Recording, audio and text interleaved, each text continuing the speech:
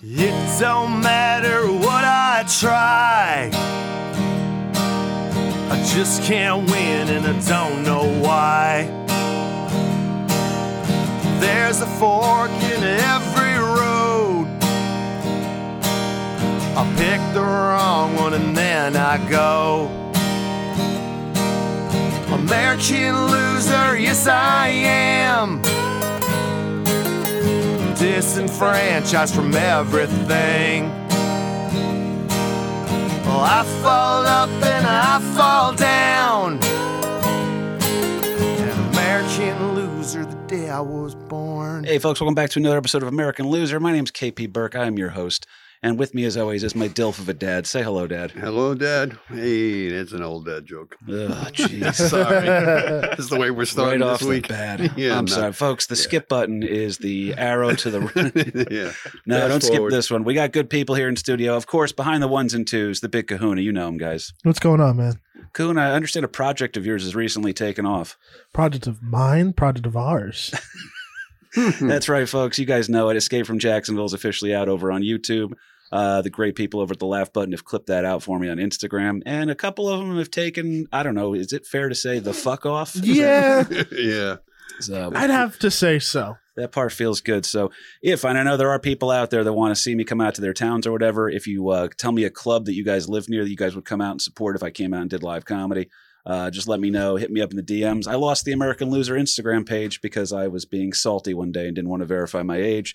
So just hit me up at KP Burke Sucks over on Instagram. And I deleted Twitter again. I got what I wanted. Kevin Smith retweeted me. And then I was like, all right, cool, I got it. I have a screenshot of it. And then boom, I got off the evil Twitter device. So with me today is one of my guests, one of my oldest friends, actually. This is how you know you're friends with people, when they can beat you up and then you still stay friends. It's happened a couple times throughout our friendship. But Anthony DeLectus is here. And you actually, where can people find you on social media? Because I do want to plug the thing because it is pertinent to the episode a little bit. Everyone can find me on Tony D Fit on Instagram. And obviously, he's a strapping young man, ladies. So check him out on that one, too. He is married to a doctor. That is true. My wife just got her doctorate in clinical psychology. Graduated a few weeks ago, actually. Fucking hey, man. And it was great to see you, too, because you showed up for the album release party over at the dojo. And not only did you show up with you and your wife, you literally brought your entire family. That's right. Parents, your siblings, significant others. It was everybody came. They were on the family plan on that. Yeah. one. Yeah. Oh, it was good, man. It was very good to see everybody, too. And by the way, your folks are down in Jacksonville. They are. So, and they saw one of my terrible, awkward, stumbling sets when I was still trying to figure out comedy.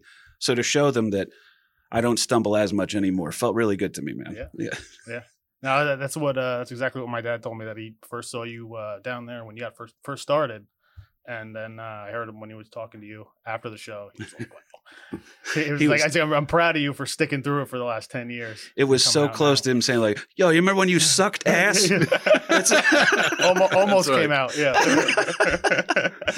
Well, dude, Tony D Fit over on Instagram. Tell people a little bit of what you're doing here, and then we'll go into the whole thing. Because I like the idea, because I totally believe in the thing you're doing. Obviously, you are showing great results with yourself and everything.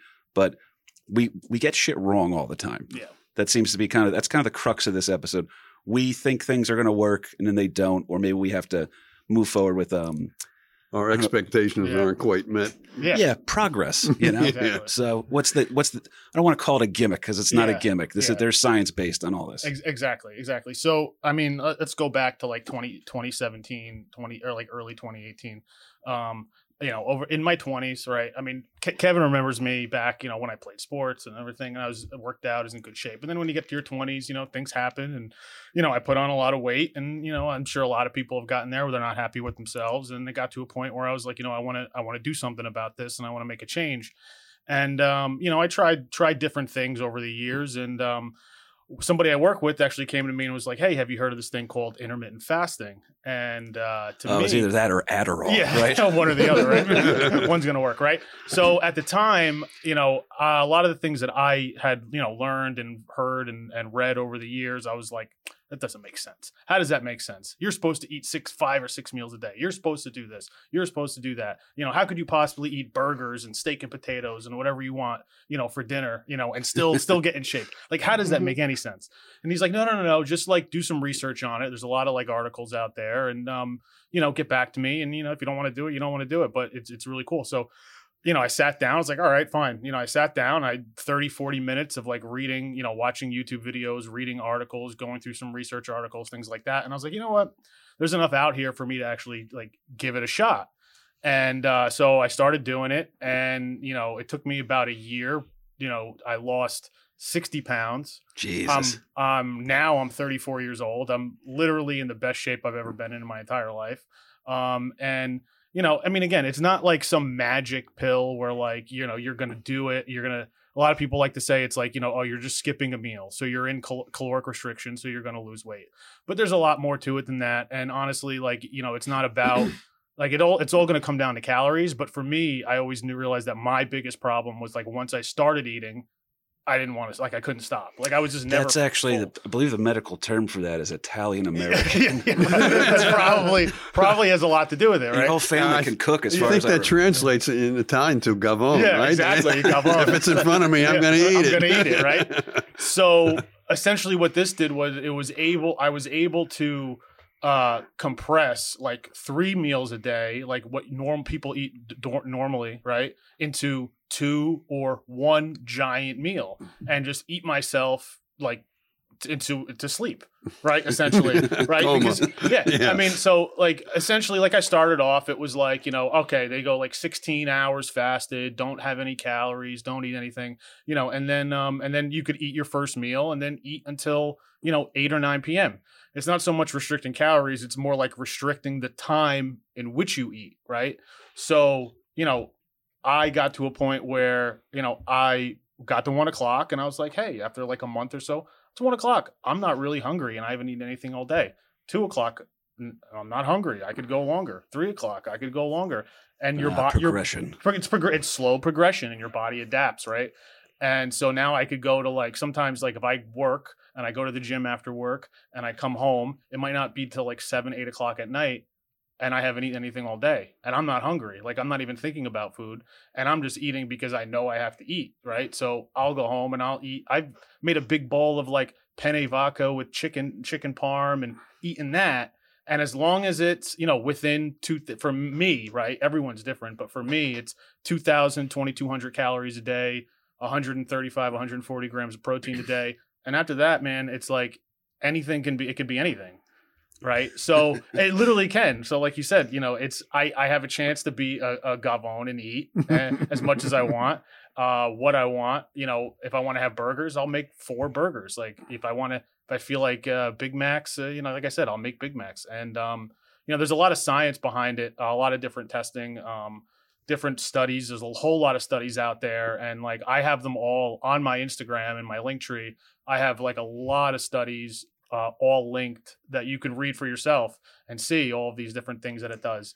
I will say this, it's been decades that I've known you two. Anytime you got, you're the same way I am, where you just sink your teeth into something, it becomes absolute passion, like to the point of where, whether it was Age of Empires or something like that. Yeah, exactly. Or anything like whatever that. it was going to be. So I was very happy to bring you on too, to talk about that stuff too. So people can check this shit out on there as well. Yeah. So essentially what it is like over the years, I've been talking about this and telling people, hey, this is what I've been doing, and it's been working for me and it's really easy. And, a lot of people, you can't, I can't make it to 1. I can't make it to 1. It's really not that hard.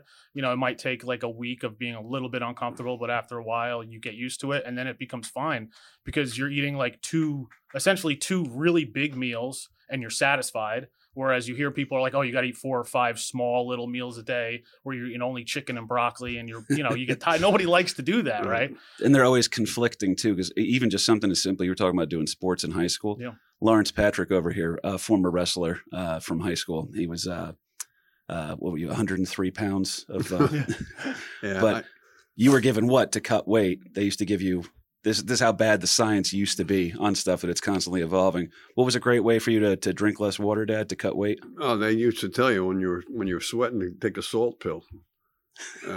And you would at the end of practice, after sweating your pills Just off, have more salt. right, have some more salt. So the idea was you just sweated out all of this salt, so That's- your body needs to needs- replace the sodium. And that, And the 2 times that I followed the coach's instructions and have a salt tablet, and I puked. yeah, So, yeah.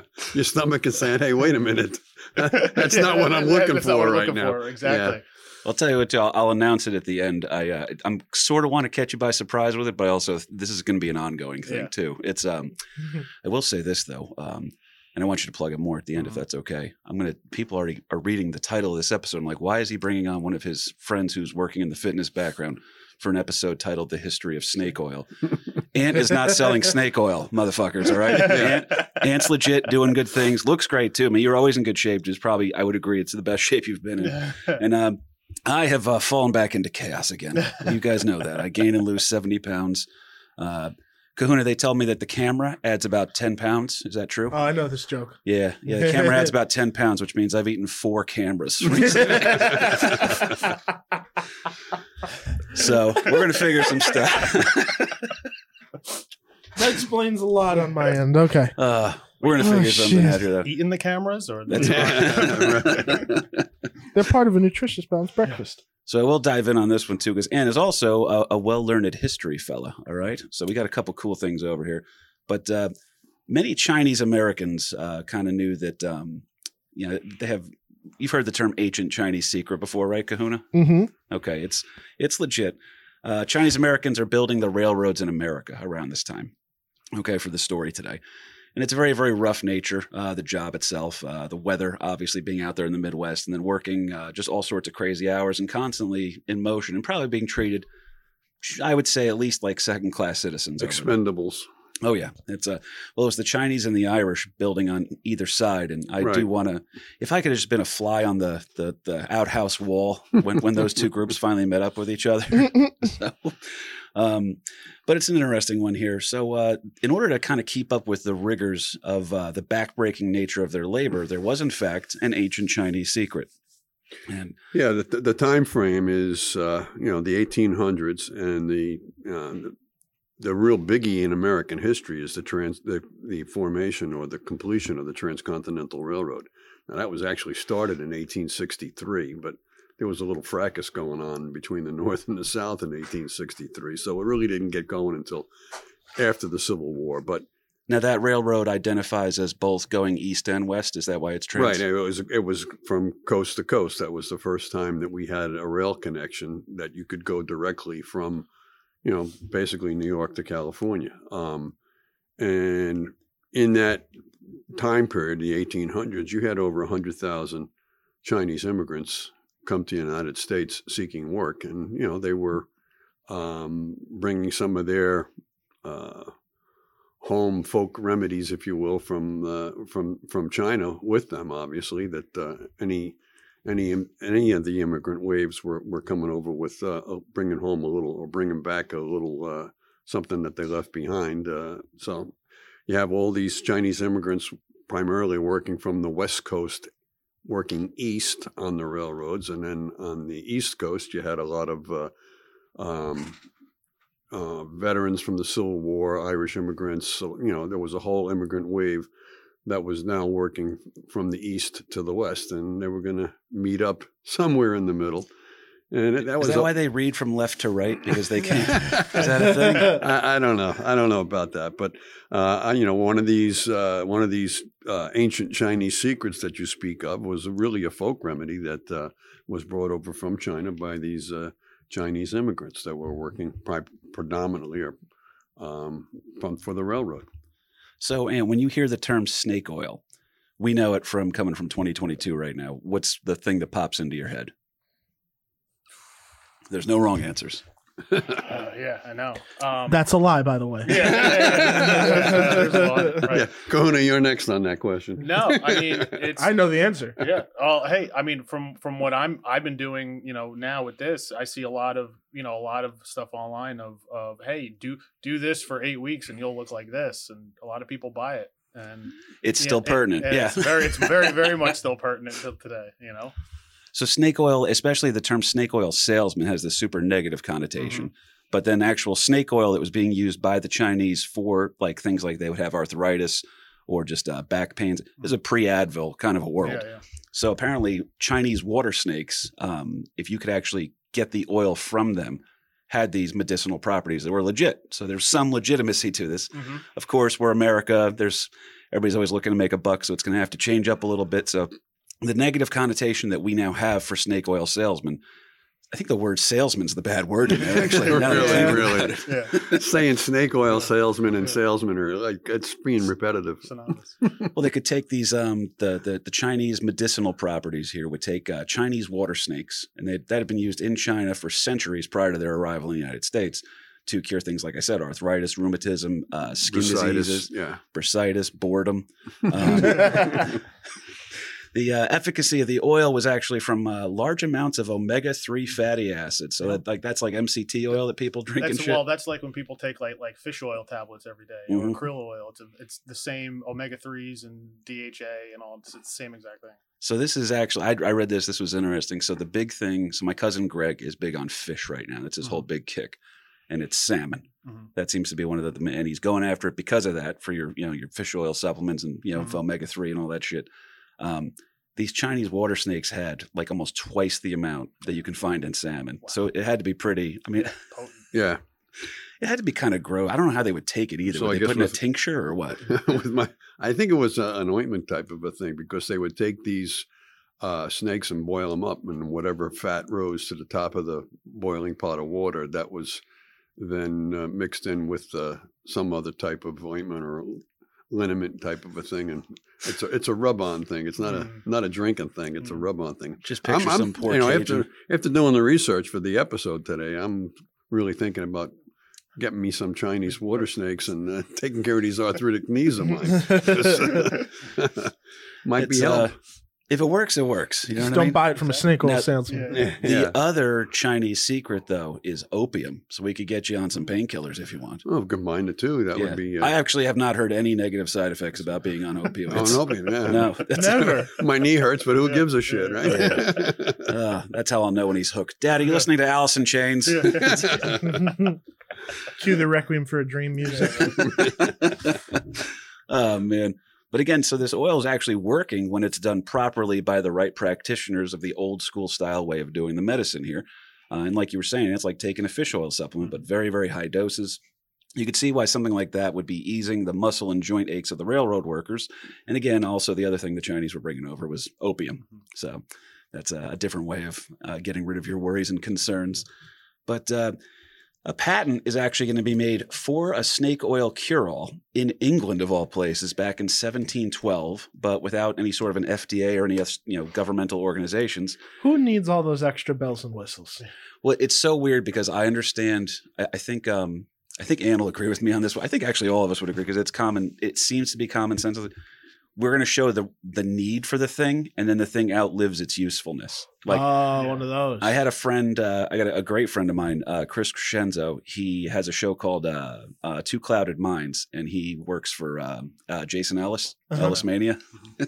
And he hand makes small batch hot sauce. And I remember trying to give it to one of my friends, and he goes, "Yeah, I don't touch any hot sauce that's not made. It needs to be through FDA. I'm not touching this hot." And I was like, dude, there's not much DMT in it. It's just, it's within the legal limit. But, there's nothing to be scared of. Yeah, I get why some people get nervous about that stuff. But this patent is made in 1712. And again, it's hard to ensure the legitimacy of the product, though. And then obviously there's ways to skirt around the law and stuff like that, too. But it will go without saying, the American spirit is an ingenuity. We're very, how do I say this? I don't want to say chasing a buck. Make a buck. It's like the person we talked about on the way down. Yeah, we'll make a buck. We'll make a buck. So it goes without saying, though, people are going to be looking for shortcuts around this thing.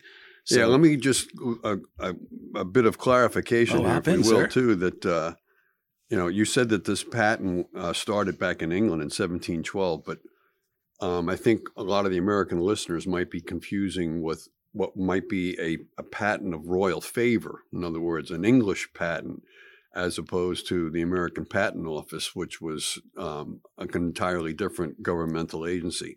Patents of royal favor back in England meant that some royalty, whether it was a king or whoever, you are my official shoemaker, so you have the royal patent on making shoes, or silversmith, or dressmaker, or whatever the hell it might be. So if you held a patent of royal favor, that really just meant that, hey, I'm making the same shit that I make for the king or the queen or some other duke or whatever the thing might be. So, but a lot of the English immigrants, and let's face it, the country was started predominantly in the 13 original colonies. There was a lot of English guys in there that that whole idea of a royal patent was favorable, that we're going to do the same type of a thing. Now we get a Revolutionary War going on. All of a sudden, we don't want anything to do with English goods. We're going to be making our own. So enter what Americans are now calling, patent medicine. That this could go to a pharmaceutical, this could go to as they say, a shoemaker or whatever. But just because you're patented doesn't mean that it's going through the U.S. government patent office. Now, if you asked, pending. patent pending. if you asked Kahuna what a patent pending, English patent pending was, his answer would probably be, I believe it's a bear that wears a raincoat. Yeah, that's Paddington. That's Paddington, not patent. Oh, shit. That was a good reference. I appreciate that one. So it had very little to do with efficacy of like the royal patent. Right. It was just you made something right. for someone in the royal family. So you could start your own and call it a patent medicine, and you could put whatever label you wanted on it that this is going to cure this, and this, but it's all bullshit. Yeah. Trainers hate him. Yeah. It almost sounds like an early form of sponsorship, more so than patents and stuff like that. Endorsement for sure. Endorsement. Yeah. There you go. Endorsement in England. Yeah, in England kind of a thing, right? Yeah. No, it's good to delineate on that too. I didn't understand it fully when I read it. So these proprietary medicines and stuff, or concoctions that were trademarked, but they were not necessarily patented from the U.S. Patent Office, kind of a thing, because you would have to divulge what the hell is in it if it was going through the patent which, office. Of course, comes in towards the end of the story. Yeah. Again, this patent, if you will, that's in 1712 as well. So there's no United States yet, per se. Very hard to ensure the legitimacy of the product. So if you knew a little bit, you could sell a bootleg version of the ancient Chinese secret. All you needed was maybe one of your Oriental friends. That's the term back then, folks. Okay, or I'm not saying it now, but that was if you could get one of the or the Celestials, as they were. Oh God, KP, What? just keep digging the hole. I'm talking how Al Swearingen told me to talk from Deadwood. There you go. Woo. But it goes without saying, all you need to do is you could do a bootleg version of it. Now, maybe some people had some of the right ingredients. Sometimes it had none at all. But the sales pitch of a cure-all, like, Ant was just talking about earlier, do this for 8 weeks and you'll have washboard abs. And people buy that shit to this day. Rub this on your tummy and watch it just go down in an instant. Right. Exactly. I like see the ab things where it's just like a person shocking themselves on a couch. Like, oh, this is what I've been missing. Couch. Why go to the gym when you can just sit here and do this? Right. I was watching Lethal Weapon, Sit there and watch I noticed TV. when they put the electric shockers onto Mel Gibson as they held him underneath the shower during the torture scene in Lethal Weapon 1, his abs were contorting in such a way that I realized his heart rate was probably through the roof. And I said, why not try that at home from the comfort of my own? That's right. Well, you're watching TV.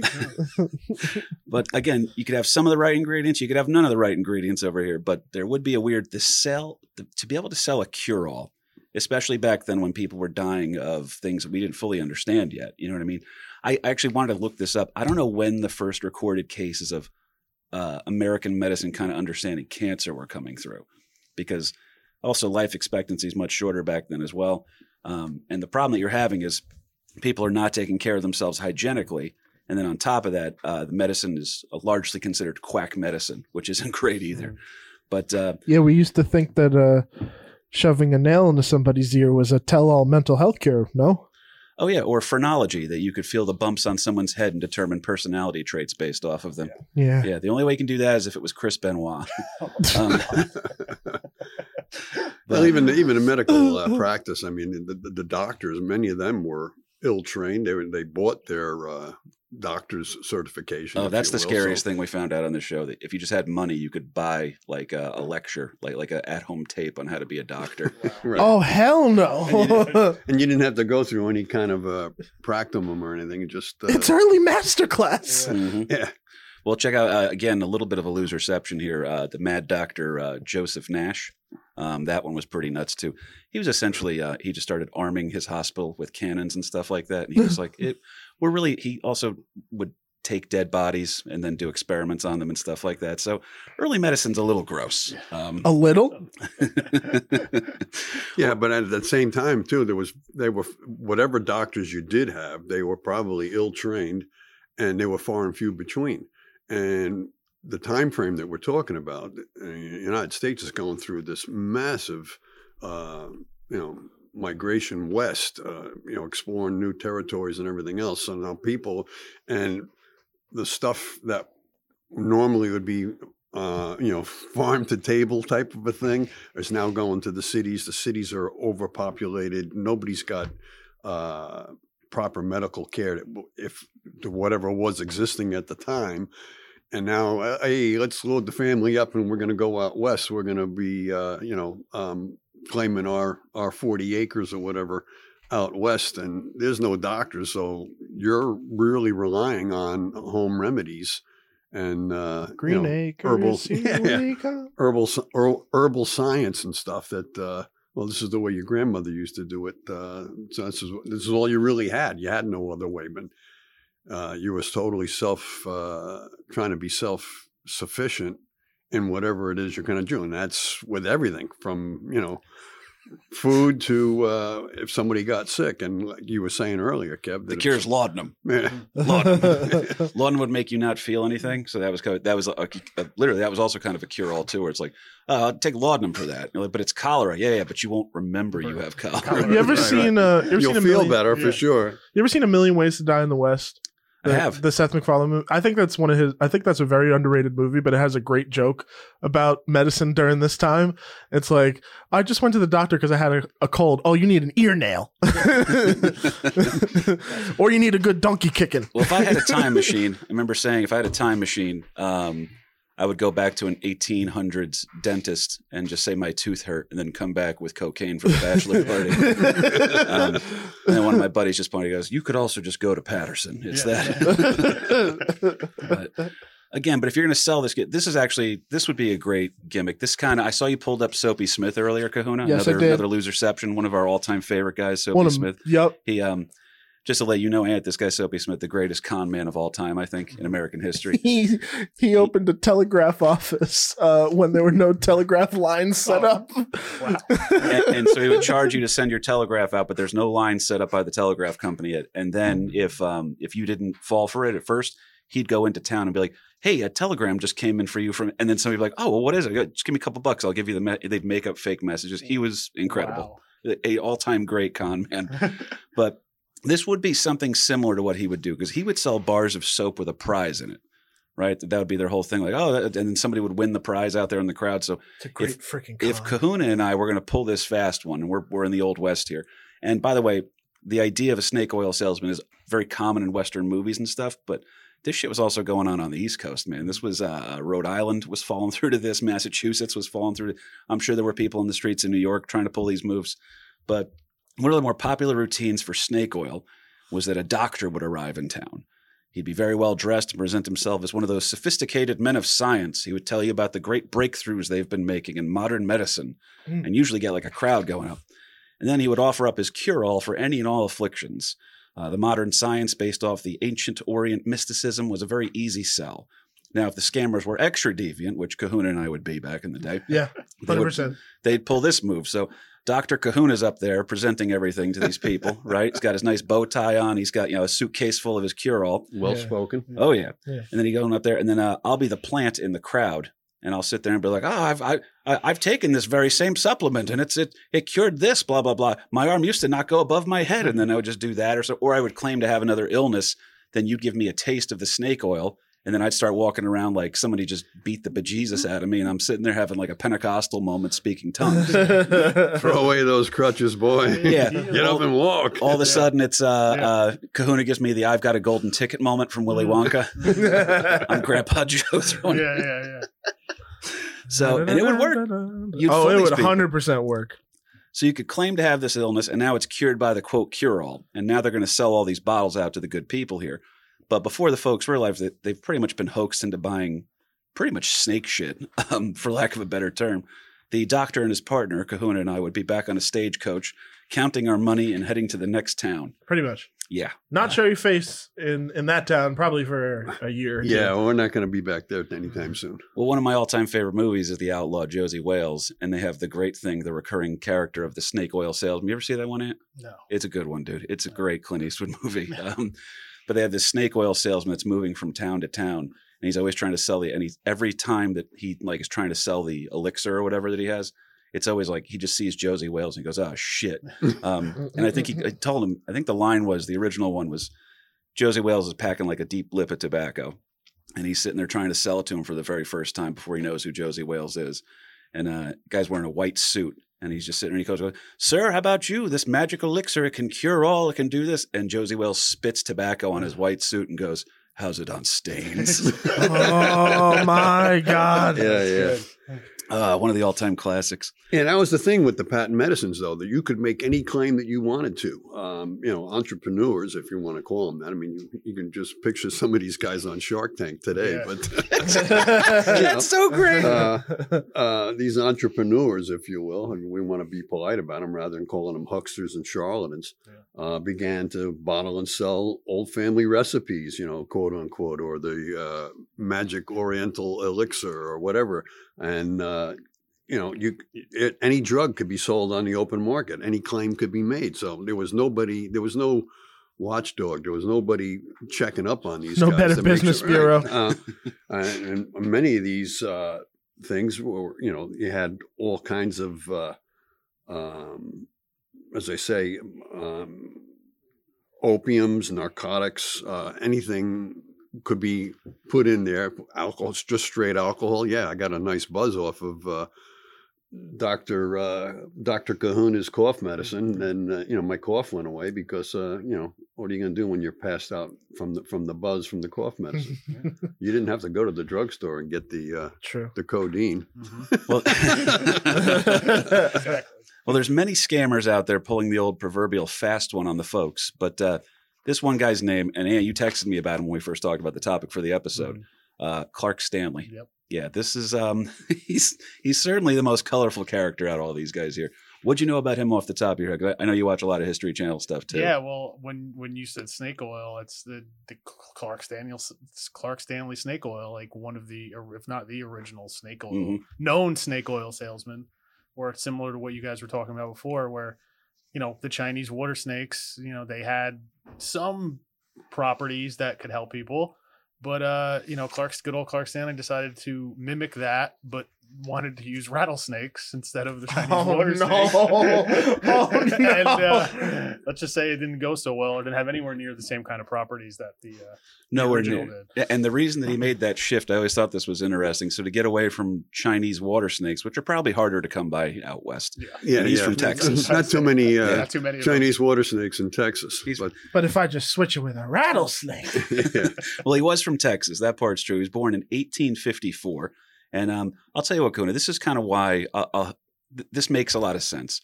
So if the ancient Chinese secret, if you will, is the water snakes right there, they're steeped in this mysticism that people are kind of, especially, European American immigrants are kind of. They're kind of legendary.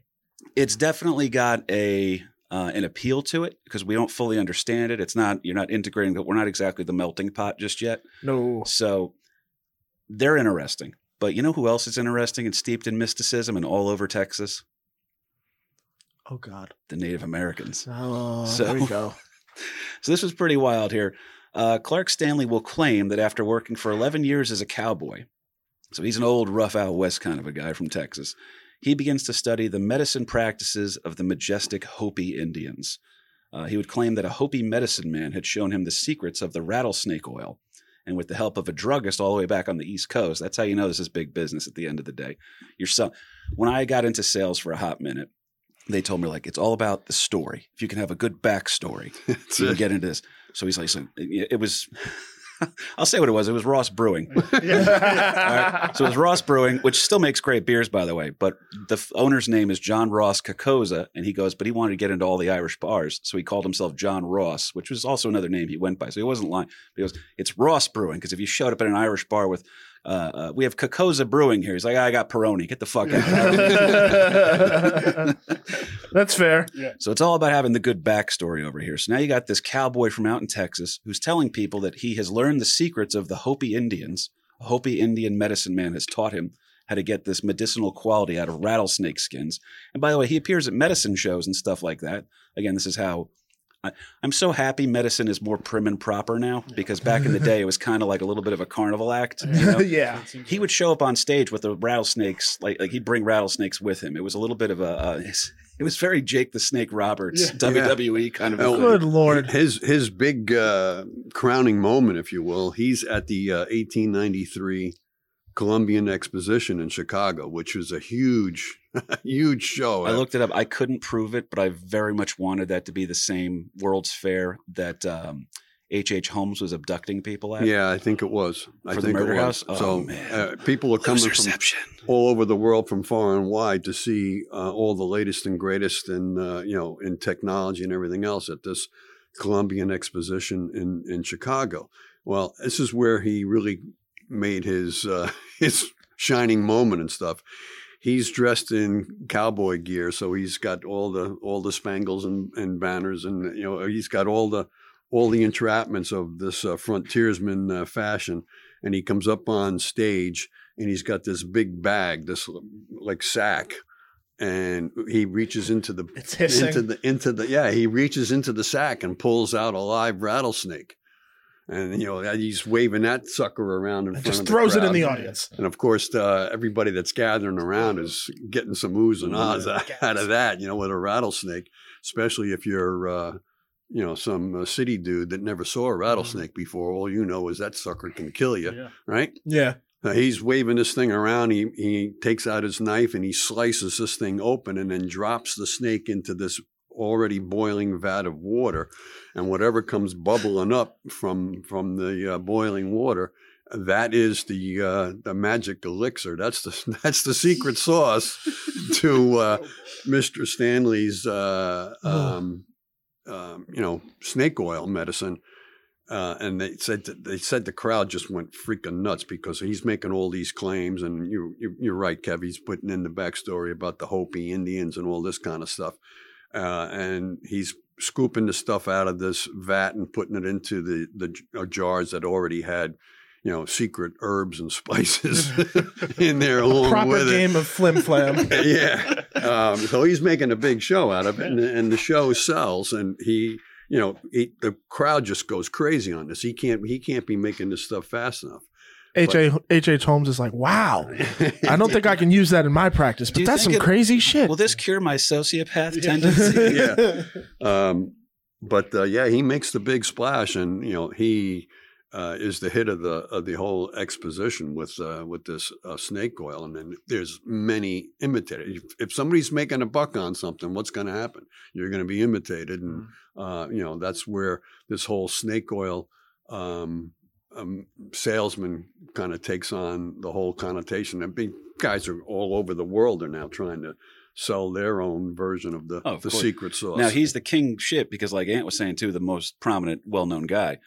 He was also known as the Rattlesnake King because of this. Yeah, what was interesting, he's the self-proclaimed Rattlesnake King. Well, did anyone ever call, I'm going to screw his name up, but the Tiger King? Did anyone ever call him that, or did he just crown himself that?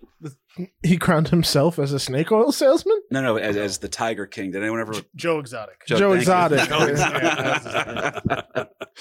Oh man, I thought it was funny though too. I mean, he's proclaiming himself as the Rattlesnake King.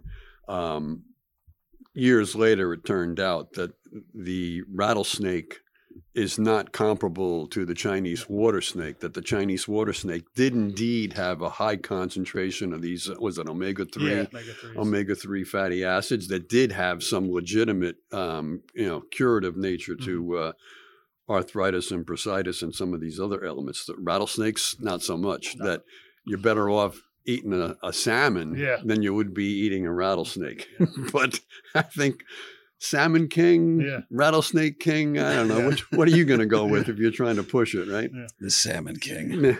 Not a great movie. It sure gets an A for showmanship. Yeah. Oh, through the roof. That's 90% of it here too, man. And by the way, the big bucks are coming in for him here a little bit too. They will have production facilities built in Rhode Island and Massachusetts. So now this rootin' tootin' cowboy from Texas has factories? Is going to have because he works with an building East the Coast. snake oil? Oh yeah, they're going to start making mass quantities of the snake oil because again, you can't sell this shit fast enough. He's a hit over in Chicago right now, and if you're a hit in Chicago, you're going to be a hit in a lot of other major cities. Oh my God! Yeah, and they say that the only people that ever really got any rattlesnake in their snake oil was probably the people that were standing in front of him at the Chicago Exposition, because after that, not so much. Well, he's got, by the way, he kind of looks like Joe Weber, which is a little inside baseball here. Oh, no way. But you guys all know because everybody was at the show. That was the host of comics, cartoons, and craft beer. Oh my God. So he does look like that a little bit. But again, these factories are being built now. And this is kind of important too. This is a little bit of the crux of the story here. And this is where I'm excited because we get to bring in one of the all-time great characters of the show. So these production facilities, they're not really doing a great job. A lot of unsanitary practices in the meat packing and a lot of very unregulated food preservatives. Like ketchup's not actually red. You know what I mean? That kind of a thing. It's yeah, it's goofy stuff here. But anyway, people are often getting sick and dying from improper food storage and improper food handling. And again, things like gross-ass things are being used as preservatives just to keep food fresh or appearing fresh in order to be sold. One of those ingredients, by the way, formaldehyde. Yeah, well, that's nothing wrong with that, right? Am I right on this? I feel like I'm right. Formaldehyde is what they use to pump into dead bodies to keep the body embalming. It's part of your embalming fluid. Yeah. So we can you can either preserve your grandmother for another couple of weeks so that or we can keep those tomatoes fresh in a jar.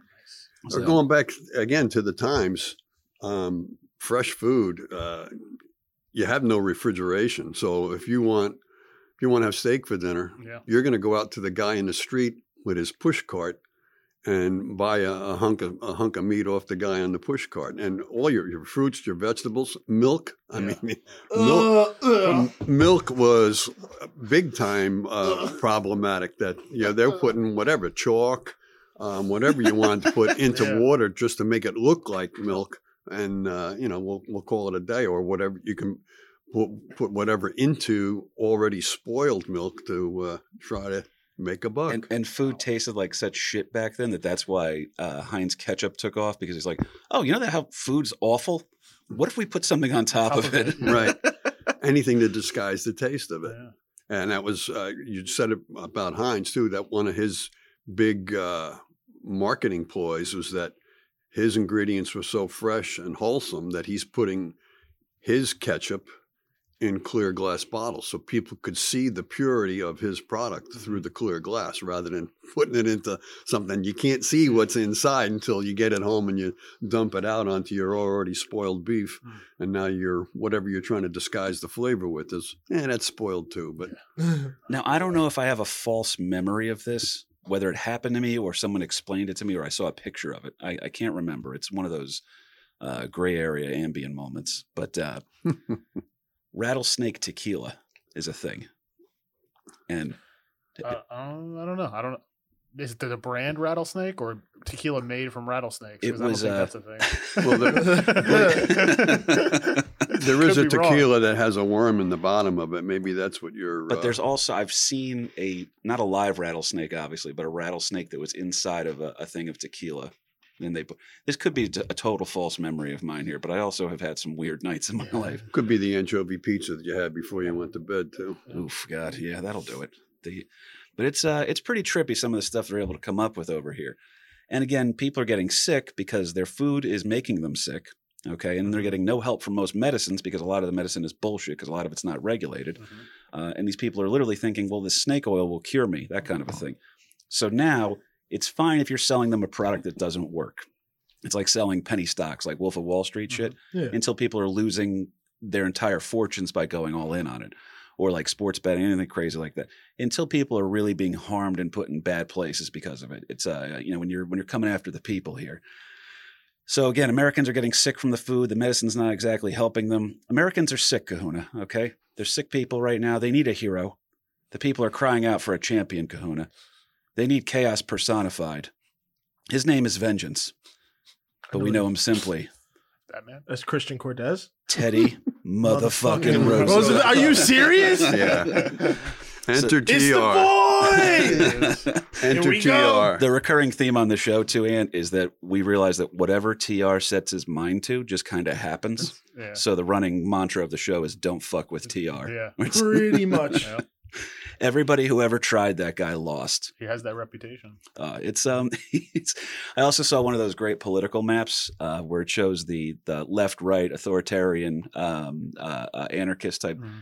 And then, so it would show where all the presidents are. And then there was one of Teddy Roosevelt, and it was just his face in all four quadrants because he did whatever the fuck he wanted. Whatever he wanted. Yeah. But the current president of the United States at the time is outraged to learn of business's bad practices, combined with the horrifying details provided by a very, very famous book written by Upton Sinclair called The Jungle, which was like muckraking journalism type stuff. Did you have anything on that, LP? Yeah, a little bit. I mean, Upton I knew he Sinclair. Upton Sinclair is he's an author. He is part of what is going to become known as the Muckrakers, which was actually a name that was pretty much coined by Teddy M.F. Roosevelt. That in a speech that Roosevelt gave, he is going back to a reference to a previous book that was back in 1678, a long time ago, called Pilgrim's Progress. And there was somebody in that book that was raking the muck, that his job was constantly be raking the shit across the floor or whatever. And he was so tunnel visioned on that the only thing he saw was the muck. Initially, TR was not a real champion of this kind of a thing. He's thinking a lot of these authors who are writing about all the harms that are in society today were really just, stirring the pot and stirring things up. And Upton Sinclair's big book, The Jungle, became a popular seller, a very popular book. And by the way, that name just went away. Do you know any other Uptons? Yeah, I can't say that I do. It's kind of become a last name. My firstborn shall be known as Upton. Yeah. Jeez. Yeah, that name went away pretty fast. But he writes The Jungle, which is he writes The Jungle, which is really a novel. And Upton Sinclair, he is a muckraker, but he's more of a socialist too, that he's trying to do away with society's harms on the little guy. And at this time period too, I mean, you've got your absolutely filthy rich, your Rockefellers, your J.P. Morgans, and all of these Christian guys, Cortez. and Christian Cortez, and then you have. I think he did that in the entertainment business, right? That was and my stuff. understanding. Yeah, Yes, right. That's it. But you also have the absolute destitute poor, the immigrant. All of these immigrants coming over. Pretty much a pre-middle class America. Yeah, right. That there was polar opposites. That you got the cities are filled with the slums of these immigrants that are barely surviving under absolutely horrid conditions. And Upton Sinclair writes this book, The Jungle, with the idea that he's going to shine a light on the poor immigrants. But the book is based on the meatpacking industry, and within this, No jokes, Kahuna. put a Shut smile up. on his face. I saw him starting. Yeah, he shines a light on it. Again, this is a novel, so initially TR is thinking, "Oh, this is just fictionalized stuff," but then TR sends in some of these investigators to do some snooping around, and they come back with like Sinclair really didn't go far enough with some of the conditions that are within the meatpacking industry. You know, morgue meat. The animal had already died, but hey, it's still beef. So cut it up and sell it. Somebody will buy it, or grind it up. You know, we caught some rats. Well, grind them up and throw them in with the sausage or whatever the case might be. But there was no government agency that was really checking on any of this. Absolutely horrendous conditions, and the guys, the men that were working within the slaughterhouses and stuff, horrendous conditions that they were working on. So you got somebody working the line, carving up the beef that might have tuberculosis, and he's coughing and spitting on the on the meat and everything else. So, you know, when the public gets wind of this by reading this book, The Jungle, there's a public outcry about, you know, something's got to be done, and then TR sends in these guys to check things out on his own accord, and rather than just relying on Sinclair's authorship, if you will. And there's a really great quote really by Upton Sinclair too about the book, where he said he was aiming with the novel to hit Americans in their heart, but instead it was more effective when he hit them in their stomach. Because now people are like, hang on, what the fuck did I just eat? What are you talking about? Yeah, absolutely. And you know, there was nobody really controlling any of this, and a lot, even with the patent medicines and everything else. Whether it was food or medicine or whatever the case might be, you could make any claim you wanted to, and people would just accept it. So if you wrote on the label that it's harmless, hey, it must be harmless because, you know, it's got to be true. I saw it on the internet. Yeah, right? Exactly. Did Abe Lincoln say that? Right. You know, cocaine became big business. That some of the stuff was in there, and cocaine was like this wonder drug that was going to cure everything from migraines to muscle aches to fatigue, from post-surgery pain. Is it still not? Yeah. It still has that effect, but I don't want to butcher the joke, but my buddy Mike Cannon just put out a great special too called "White Privilege Homeless" or something like that. But the line he had was, when I bought cocaine in college, they told me it was going to be a sexy time. It was going to make me a sexy person. He goes, never had a sexy time on cocaine, but I have told a lot of stories. Yeah, but I mean, again, there was no truth in advertising or truth in labeling. And, you know, the people are just being hoodwinked. And when you're starting to kill people and then you're starting to kill kids, that's when people started getting a little upset with this. And, you know, there was concoctions, Mrs. Wilson's soothing syrup. So, you know, it's a mother's helper kind of a thing. Your kid's got whooping cough or something like that. What are you going to give them? Well, give them some of Mrs. Wilson's soothing syrup, which is morphine and alcohol. Is that like the brandy you give like a teething baby? Yeah, That's right. There you go. Absolutely. There was Dr. Miller's anodyne for babies, which was basically morphine and chloral hydrate. Nice. Oh, wow. Dr. Moffat's teething powder, right? Yeah. You're talking brandy on the kid that's getting some teething pain. Well, that was really nothing more than a little opium in there to help soothe the kid. Oh, Lord. So you're giving that to a kid who's cutting his teeth for the first time. So, you know, He seems to always have teeth aches right before a concert. It's weird. yeah, the milk is contaminated. Fruits and vegetables are rotten. Your meat, you can't be, you know, that's totally suspect as well. Just scrape the green off of there and you'll be all right. You know, that whatever the case might be. You know, and then there's some pretty famous people that are making a buck on this because, again, it's not regulated, and there was a lot of it was ignorance because they didn't know any better at the time. But you know, you've heard of Bear aspirin. How about Bear heroin? What? Same company that makes Bear aspirin was also Making selling Bear heroin. It's the brand name Bear. Heroin. Was making their own version of heroin. Yeah. How long was that on the market for?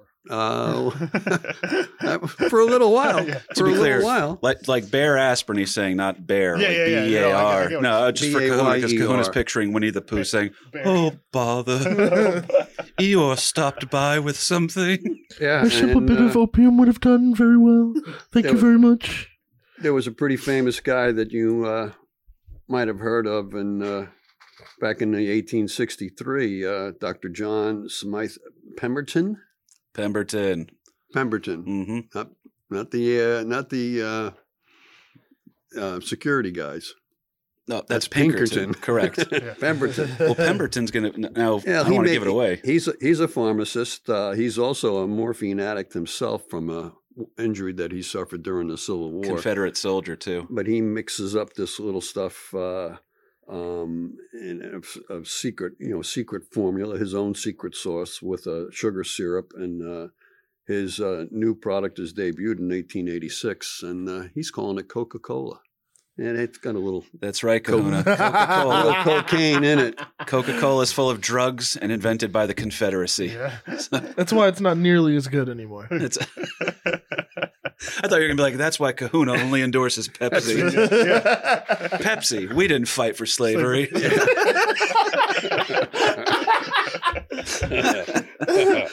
I'll have the original formula, please. Yeah. And Pemberton, by the way, too, such a bad morphine addict that I believe he doesn't even have. I think he sold away all the patents for Coca-Cola, just to get money that he was short on and to keep kind of using. Yeah, and I think he. Yeah, he gave away the formula. Didn't really make any money on the formula. That was by the guy who bought out the formula. But by 1903, though, cocaine was removed from the drink. And what was interesting, though, Coca-Cola was brought up on charges by the federal government, but not because of the cocaine that was in there, because they had the high doses of caffeine. But that's another another episode. So we didn't have we'll get there. Crank or anything like that at that point. Just yet. Just yet. So we're working on that. So the term muckraking too, it's like it has this general, I guess, negative connotation, like you said, like pot stirrer, but really what it is just like investigative journalism. Right? Exactly. That's all it is. That's totally. Exactly where muckrakers went to, is we now would call them an investigative reporter. That he's digging in there. He might be going in secret, going into some mental health facility or an insane asylum, as it was called back in the day, and doing that kind of reporting. Absolutely. And the conditions in the mines or the steel steel mills or the meat packing industry. So whatever. It was rough days, rough times over there. Rough times, absolutely rough times. I will say this, and interrupt if you have anything else you have, LP, because we're going to start to wrap this bad boy up. Okay. Ant has 1,100 calories to eat. He hasn't eaten in... Is it that many? So on June 30th, 1906, Teddy motherfucking Roosevelt will sign into law the Pure Food and Drug Act.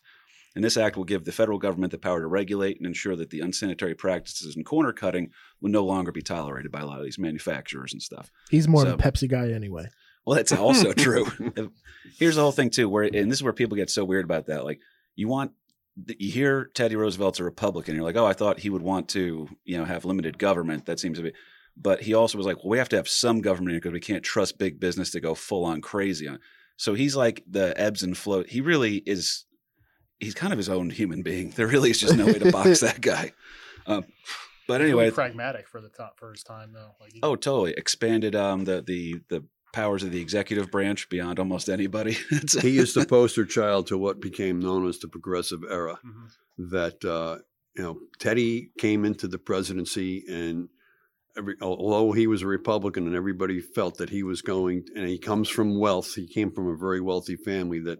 Everybody felt that he was going to protect the interest of big business, because at this point in time, big business is running the country. There's no doubt about it, between the railroads and the Rockefellers with his Standard Oil and everything else. But he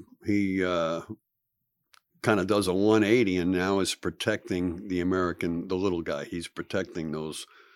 Most of the little guys. Anyhow, there was still some left outs, but there's a pretty amazing story about Teddy. This one cracks me the fuck up about his relationship with big business, because he is the trust buster. He's got all that stuff going on too. But one of my favorite things I've ever heard was as they kind of accepted the fact that the Native Americans, the Wild West, was dying as people are moving into California in mass numbers now. They needed to put, because he was such an outdoorsman, he wanted to make sure that somebody did the definitive work on preserving, let's get people out there with cameras, let's get good journals written about what the natives were like. Let's learn the customs. Let's get them involved with it. We want to preserve them so we have an accurate representation of them in American history. And he brought a guy in that was going to go out and do the project. It was like a huge government thing. He's having meetings with the president about this. And Roosevelt's like, all right, what's your budget for this? And the guy goes, well, it's going to be a couple years worth of work. I would need all these cameras. I would need this much money in order to get around to all these areas. I would need a crew. And he goes, all right, cool. And he's like, all right, how much money can you give me, Mr. President? He goes, oh, I'm not paying for this. Hang on real quick. And he goes over and they get friggin' I can't believe I'm blanking it. They get J.P. Morgan on the phone and pretty much tell him like, hey, Morgan, real quick, need a check. And then he like looks up the guy, goes, how much do you need it for? And J.P. Morgan's like, I'm not paying for that. He goes, if you don't pay for it, I'm going to come over there and deregulate the shit out of you. And pretty much under threat of the president being pissed off at you, you wind up getting the greatest documentation about Native Americans. And so he's I don't know, he's TR, man. He's a little bit, he's hard to figure out. Now, of course, I said 1906. That's when the Pure Food and Drug Act comes in. And unfortunately, while that does work and there is some stuff, it does take a while for a government program to get into effect. Coincidentally, though, around this time frame too, the frontier folks and people out west, they're no longer really falling for the old snake oil salesman stuff. There's still some money in quack medicine. And like I said, it takes about 10 years for TR's legislation to catch up with the rattlesnake king himself. Okay, but eventually they do get him, and it's by the Bureau of Chemistry, which I didn't realize this. The Bureau of Chemistry, which I'd never heard of before, later becomes the FDA.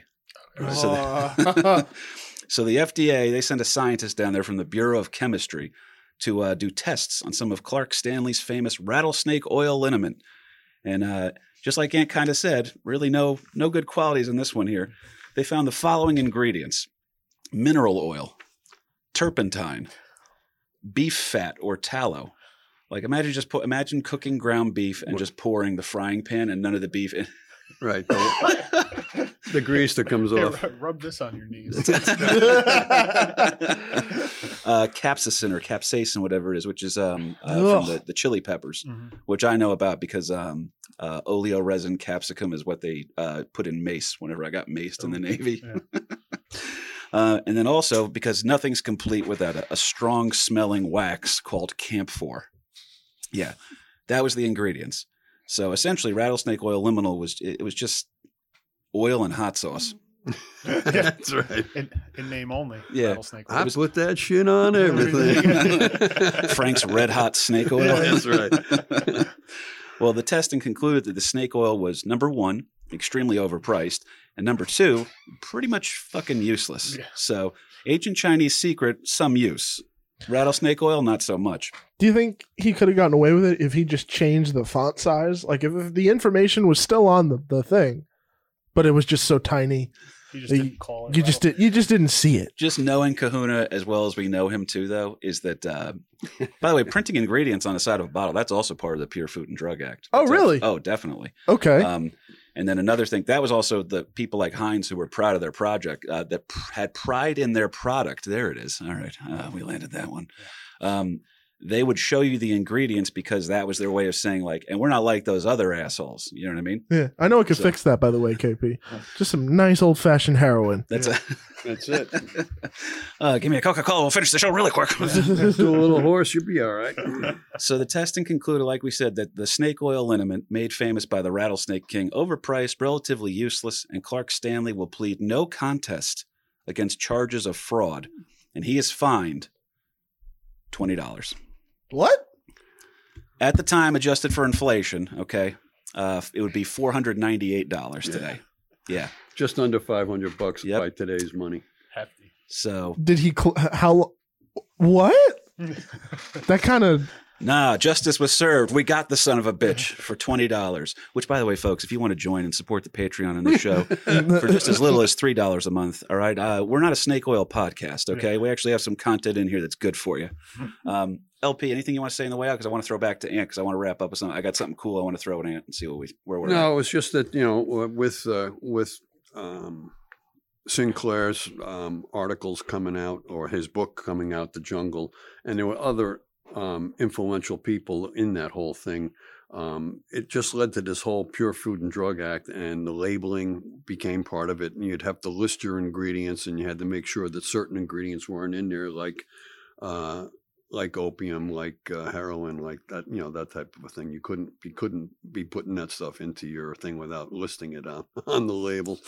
So people would, if you're putting harmless on the label, and maybe not so much. I mean, I read that about the harmless. As long as harmless was on the label, people felt that it was harmless when it might be, totally addictive. It's all natural. That's the labeling. That's the labeling catchphrase that we have today, right? It's a similar argument for organic, all natural, free range chickens. They get a little bigger space to run around in. Pay $3 more. That's right. Half the battle there. Organic bananas opposed to non-organic bananas. Right. It's a goofy one on that one, man. So, Ant, I'm going to throw this one to you here real quick, dude. So, again, we've heard the 3 square meals a day thing, even breakfast, because I noticed on your thing you always write breakfast is a bad idea. Yeah, well, yeah. Mind your business. Yeah. Well, it's hilarious, though, because breakfast and the American idea of breakfast comes from, as we covered on episode of this show, Loserception, Edward Bernays, however, that Americans weren't having breakfast originally because nobody had the time. Everybody started work so early and shit like that. So then they created this idea, eggs, bacon, the American breakfast. You're supposed to be having breakfast. All of a sudden, everybody's having breakfast. Because, what are we not? We're not going to be weird and not have breakfast or something. But so, again, then there was the idea of 3 square meals a day had to be the thing. Then you had supermodels and all these people saying 5 small meals or whatever. That works for Elle Macpherson. You know what I mean? Who's like, And people who have a lot of time on their hands. It's also true. Meal prep and cook all these small meals. That's what kills, I think, so many people not having the time to sit down and do something the right. So when you're talking about making 1 or 2 meals a day, like do you actually food prep like throughout the week or what? No. So he puts he puts pictures of the food up there too, and you're like, holy shit, you can eat a cheesesteak? Yeah, exactly. I'll make my like, because if I'm eating 1 meal or 2 meals, whatever it kind of is that day. It's not really a plan.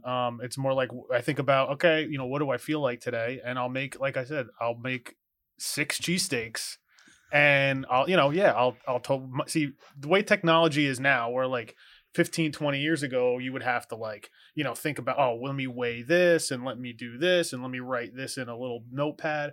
You just download MyFitnessPal on your phone, and it's got a barcode scanner, and you literally just scan the barcode of whatever it is you're eating. How much are you eating? And you put it in, and it gives you everything for you. So essentially, it makes life so easy where, like, if I want to have like cheesesteaks, I'll go to the food store. I'll buy a couple, sub rolls. I'll buy like either some kind of steak, or I'll buy they make like those steakums, like the frozen one. You know a little bit about that, right? Yeah, I've been known to have a steakum or two. And I'll eat the whole package, and I'll scan it, and I'll just put the whole package in, and it'll total up to however many calories. And of course, everybody's different based on your activity level, based on all this other stuff, your height, your weight, blah blah blah. And I could eat 6 cheesesteaks and still have room for ice cream later and eat that. Like it doesn't matter what it is. Like, a lot of people are also concerned about, like, let me switch to whole grain. Let me stay away from white bread. Let me stay away from pasta. It doesn't matter. Like, it really doesn't. Like, I've been eating pasta for the last 4 or 5 years, and it doesn't affect me either. Not whole wheat pasta, not whatever these other lentil pasta or whatever these things that they come out with that isn't real pasta. Yeah, cauliflower pasta, cauliflower rice. If I want to have rice, I'll have rice. It doesn't matter. Your body processes it the same. It doesn't say, that's whole wheat. Let me do something different. You know what I mean? Like, it overcomplicates things for people. So essentially, like, what the whole thing I do is, it's for people who a lot of people, let's face it, people don't have time to meal prep. People to do, like, who nobody wants to live out of Tupperware, eating, carrying this to work, carrying that to work, eating in the car, blah, blah, blah. Like, if you have your lunch, you could eat your lunch 1 o'clock, 1 p.m., have your first meal, right? Eat a nice large meal where you're satisfied, it probably 1,000, 1,200 calories. And then for dinner, have another really big feast, 1,200 to 1,500 calories. You're at like 2,000, 2,500 calories a day. Boom. Like, it seems like when it's actually on a plate in front of you, you don't realize how much you actually eat during the day until it's sitting on a plate in front of you, and you're like, holy crap, that's actually a lot of food, and then you're like, oh, I can't get through this. Now, like I said, for me, I don't have a problem. I could sit down and I can eat a giant plate of food, no problem, and then just pass out afterwards. Some people, maybe they have to eat 3 kind of meals within a window.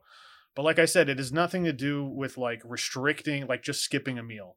It's literally just restricting the time in which you eat. So even if you still want to eat 3 smaller meals within an 8-hour window, you can go ahead and do that too. Like a lot of the benefits come from being fasted for 16 hours and then on. And then once you get past that 16 hours, they just get exponentially, better. Okay. And like a great analogy is what I usually use when I tell people is that, look, like when you eat food, think of your body as a freezer and a fridge, right? Our bodies are designed to utilize calories in a way which we need it now, right? If you go back through since we evolved into what we've become, still the same organism that we've always been. So we eat food and then we use what we need, and whatever we don't need, our body stores as fat, right? So most of us live in a first world country. We have first world problems. Food is like unlimitedly accessible. So Kahuna's struggling though because he overeat. He loves baby formula. Yeah, and he just can't get it. That's tough. He just can't get it, huh? Well, he doesn't want to dip into his reserve. Yeah, exactly. His secret stash. He's got Scrooge McDuck levels of it. Life is like a hurricane. Sorry, fridge and freezer. I love that. You're making sense. So fridge and freezer, simple analogy for people to understand. When we eat, we put food in the fridge. Our body uses it for energy. Whatever we don't need, it goes in the freezer for later. Because as we all know from history, food wasn't always easy to come by, right? Like, and then it was spoiled, it was bad, it was whatever. There were famines, things like that. So our body, out of a pure survival, was like, let me store fat for energy. Well, essentially what happens is if you keep eating throughout the day, you're using what you need then, and you're just putting food in the freezer for later. Right. Well, you're never going to use what's in the freezer for later. So by not eating for at least like 14, 16, 18 hours a day, like not consuming any calories, you're essentially allowing your body to start using what's in the freezer for energy instead of just constantly stuffing your face with food. You hear that, Dad? Right. You filthy pig. Right. My father with his rapid metabolism. Yeah. So essentially what I've done, right, like I was saying before the show, like I've been talking about this for a while, and finally come January, I was like, you know what? I'm really passionate about this. I really like it. I really want to help other people do it. So I figured out a way to basically, I got an app where on the app, it syncs with MyFitnessPal. You get a workout from me. I created a social media account, which everyone can find me, TonyD_fit. I'm going to tag that on Instagram, too. Right? TonyD_fit. I do at least one post every day.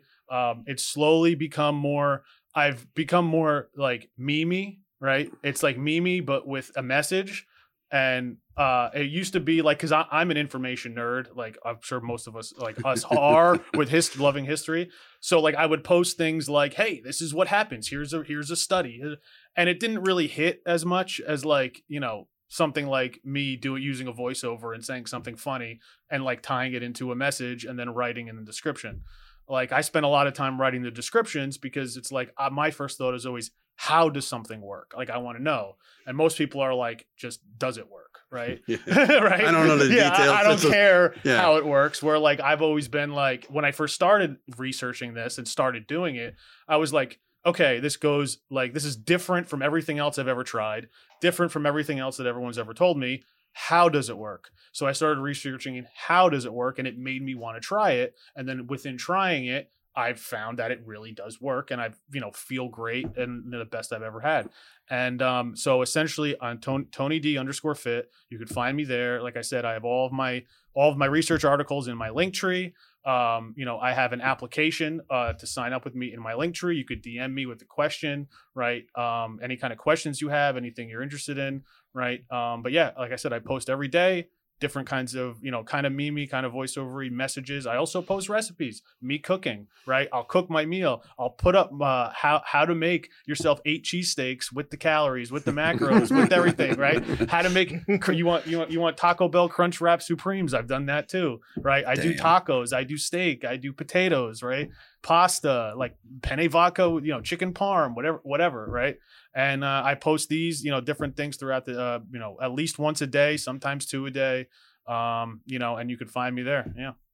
Ant's one of the good people of the world, man. Very happy to just number one that you came down. You came all the way from North Jersey. Absolutely. All right. And I'm going to tell you what, dude, you have a guaranteed one new client here. I'm reaching out to you. We're going to do this, man. You've always been good that way. So I'm going to hit you up. I'm going to give this thing a shot because I've done some crazy stuff. I did the snake diet. Yeah. I did that. That one. Oh yeah. That was not the snake oil diet, Yeah. the snake diet. Where I was doing 72-hour fasts and eat, and I dropped a snake. Yeah. I dropped a ton of weight, and then as soon as I stopped doing the diet, you just watched it all. I was like, it was one beer. I think I had one beer, and I was just like, all of a sudden, one beer diet. Yeah, it was pretty much. It was grapefruit diet. Yeah. I did paleo. I did all sorts of but it was always about what you seem to do is practical, and you're not suffering. That's the whole thing. When you suffer on a diet, I can suffer for a long time. I'm very good at it. Did it for 4.5 years in Jacksonville, Dan. Yeah. and the thing is too, like, and I always say it too, like, if it's enjoyable, it's sustainable. And ultimately, like, I kind of hate the term diet because diet, like, has a negative connotation. It has a negative connotation, and it implies that there's an end point, right? So, like, I always hear people say, I want to get in shape for the summer. Oh, I have this wedding I have to go to and I want to get in shape for that. Or, I have this other event that I want to look good for. Well, I always say, well, what happens after that? Like, what happens after summer's over? Yep. What happens after the wedding? Like, you're just going to go back to what you were doing and then be unhappy with yourself again? Like, to me. Yes. Yeah. Right. But it's like, also too, like, expectations, right? Like, you got to temper expectations. So I tell like a lot of my clients, and I, tell people, like, look, like, don't, like, as long as you're doing the right thing and you're staying consistent, right? I don't ask a lot of people. I just say, do the fasting at least 16 hours. So you wake up, have your first meal be lunch, and then stop around 9 p.m. and then just repeat that. And then go to the gym 3 days a week for an hour, 3 hours a week, right? Everyone's got 3 hours, right? Everyone's got 3 hours a week to just go do something, try to get a little bit better, try to do a little bit more than you did last time. And it's not like, go to the gym 7 days a week for 3 hours. Yeah. Like, that's the only way it's going to work. No, like, this is designed for people who don't have a lot of time, who, everyone's got, busy, everyone's got things going on, everyone's got a life. Like, you want to make, like, your health, your fitness, everything kind of fit into what you're already doing, and not, like, revolve your life around it and, like, be so worried, like, oh, I have to go to the gym, I have to eat healthy. It's like, no, I want to do this. I want to go to the gym today. I want to eat. I want, and then when you can eat 6 cheesesteaks for dinner and not have to worry about it, there's your reward. Yeah, it's like, what, why not? Yeah. So if you're enjoying what you're doing, you're going to stick to it, and you just I'm just going to keep doing this. Again, I can tell people always said, well, you're still doing the fasting, you're still doing it. You look great. What do you need to do that for? I'm like, because I like doing it and I'm enjoying eating what I'm eating, and that's it's not a diet, it's a lifestyle. Exactly. It's a lifestyle. 100%. Well, yeah, man. Absolutely. I'm going to hit you up after this too, because I got to do something. All right. And you've always been good at motivating me. Absolutely. So we're going to do that, man. Thank you for coming down, by the way. Thanks for having me. I'm going to post everything, all the links for him if you want to check out his Instagram over there, folks. I'll put all that up on our page as well. Kahuna, anything behind the ones and twos there? Nothing to promote, man, but always a pleasure to be on another wonderful episode of American Loser. You're goddamn right, man. You're goddamn right. I unfortunately do have stuff I have to plug real quick. So I got a bag of snakes here. No. You going to make some snakes? Hang on. Chinese or rattlers? Yeah. So, of course, you guys know what we're plugging right now. The Instagram clip took off, so that's really cool, man. I appreciate that. We're trying to send more traffic, though, over to the YouTube thing. That comedy special, my first full one, directed by Christian Cortez, filmed over at the Smod Castle, retweeted by Kevin Smith.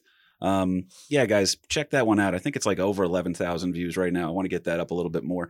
We have defeated all of my enemies, but now I have bigger enemies. Okay?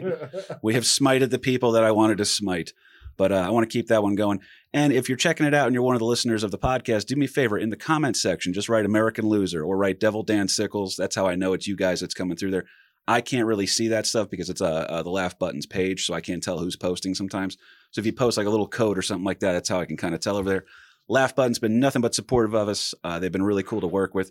Kahuna did a masterful job on that. He put up a new trailer. Kahuna's going to get me a bunch of other clips, right, too? Right? Because now he said it in public and the pressure's on, baby. You said it. I saw you nod. You didn't see nothing. And we would also be remiss. This episode will be available maybe later tonight, maybe tomorrow. I'm not sure. I'll put everything up there too, again, with Ant's stuff on there.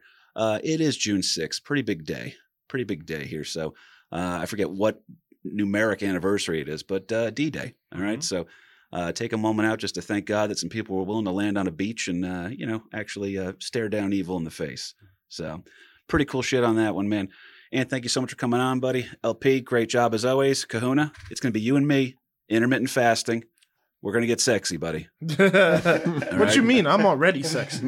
While that is true, I would like to get back to the KP of maybe 2 years ago, where girls were snapping their gum at me in Staten Island. That was a good feeling. That was a good feeling. I like to think it was in me. Just hope it's not like Samson's hair. That's you lose the weight and you're not funny anymore. That has been I will never forget this too. I don't even need to keep going on, but it was one of the funniest things ever. Was I did one of my jokes about being fat or whatever when I was because I lose it and then I put it back on over 2 years. But it was I did the joke on stage one night, and of all people, it was Ken Krantz. Kahuna comes up to me and he just goes, "Hey, stupid, you're too thin to do that joke anymore." So you got to find your fun Kevin James, but in his MMA movie look. I think that's what I have to go for. But anyway, that was the history of snake oil. American Loser. American loser the day I was born. An American loser the day I was born. An American loser the day I was born.